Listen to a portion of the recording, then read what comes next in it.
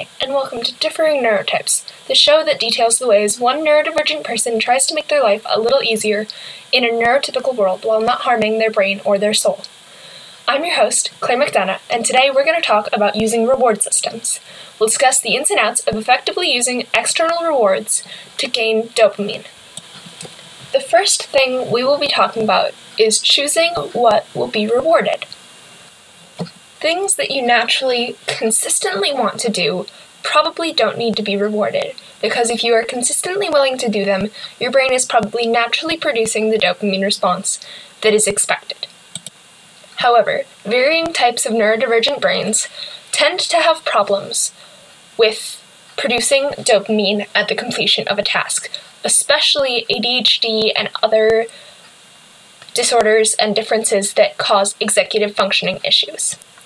Tasks that don't produce this dopamine response may need to be rewarded with an external reward.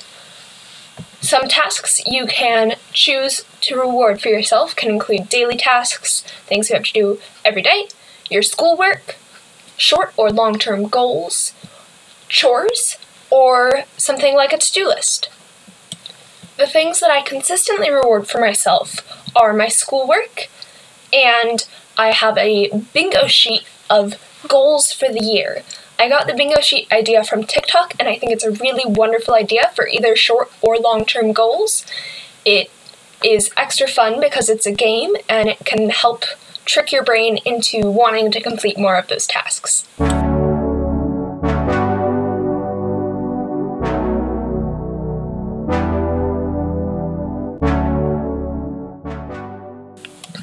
The next topic we're going to discuss is what to use for your rewards. Now, we're going to talk about 3 types of rewards. One is break rewards, which are typically done after a single item and involve taking a break of some sort. The second type is long-term or bigger rewards for long-term goals, and the third is small rewards. Break rewards can be any sort of activity that you do after a certain specified number of activities or assignments or chores completed. A couple good examples of these is baking, making a craft, taking a walk, or getting to play a game of some sort for a specified amount of time.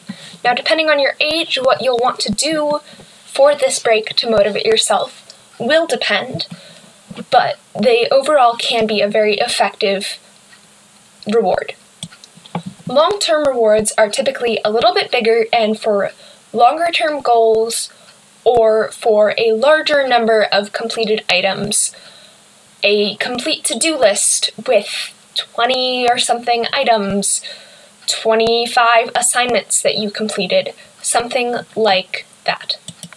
Long-term reward items can include a larger food items such as maybe a cupcake or a class or family party, depending on your age and depending on how these systems are being implemented. Class party could be if you're like homeschooled or something, could be getting to go someplace, a park, a field trip if you're homeschooled, or just a family field trip.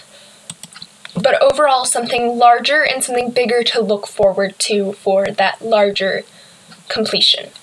Currently, personally, I have that bingo sheet that I talked about, and when I complete a row of bingo, I will get a larger reward item, such as I might get to do a field trip later on when it's safe because we're still in a pandemic, or currently, the first bingo I will get a full bag of Hershey's Kisses, which I'm really looking forward to, so I'm trying to get some of those goals done so I can earn that big reward.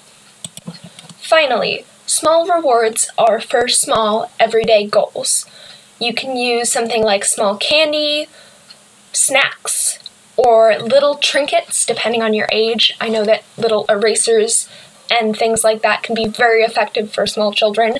They want to collect all of the possible ones they can, and honestly, that even works through middle school. My drama teacher used them. I personally get a single mini M&M or a Tic Tac, something of that same size. I think jelly beans have also been used every time I complete a school assignment. So I typically collect on those at the end of the school day, and I'll get 3 or 4 mini M&Ms. Now that seems very small, but it's effective. It's a little thing to look forward to for a little thing completed.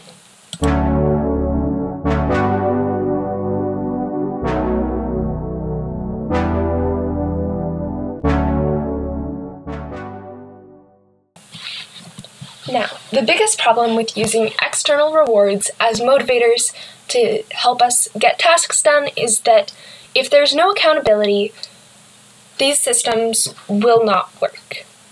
Creative brains especially, but all brains, are very good at making excuses and saying, well, we could wait and complete the task and then get the cookie or the treat or whatever as the reward, or we could just skip the task and we could just get the cookie and we'll still get the same dopamine response because we still got the cookie.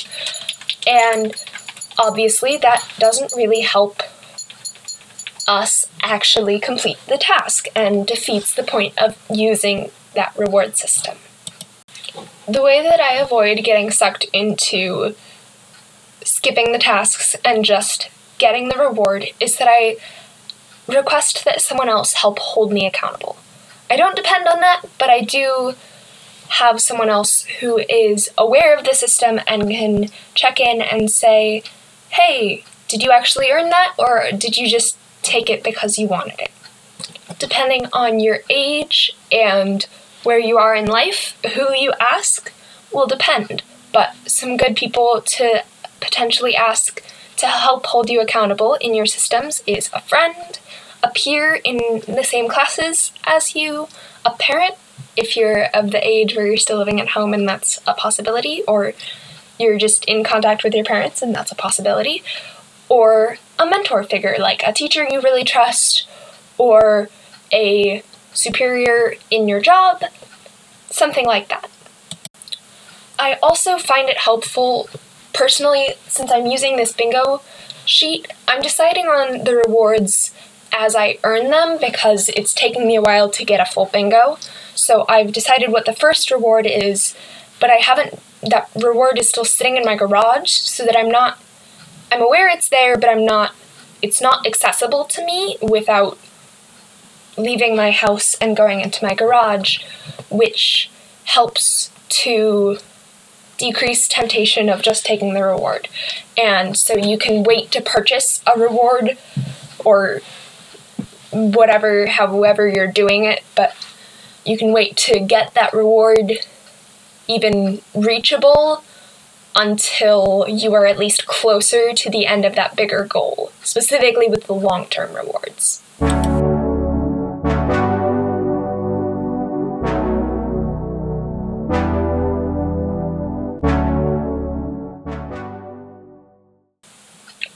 Alright, so to recap today's episode, we have discussed using external rewards for school, chores, work tasks, and goals, using a mixture of long-term, short-term, and activity or break rewards to keep the brain engaged and still wanting those rewards, and accountability, using support systems to help hold us accountable to using these systems.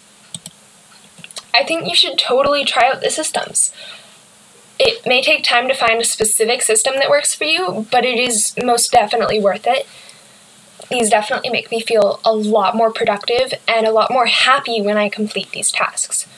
A friendly reminder that these are just my systems, but they might be able to help you too.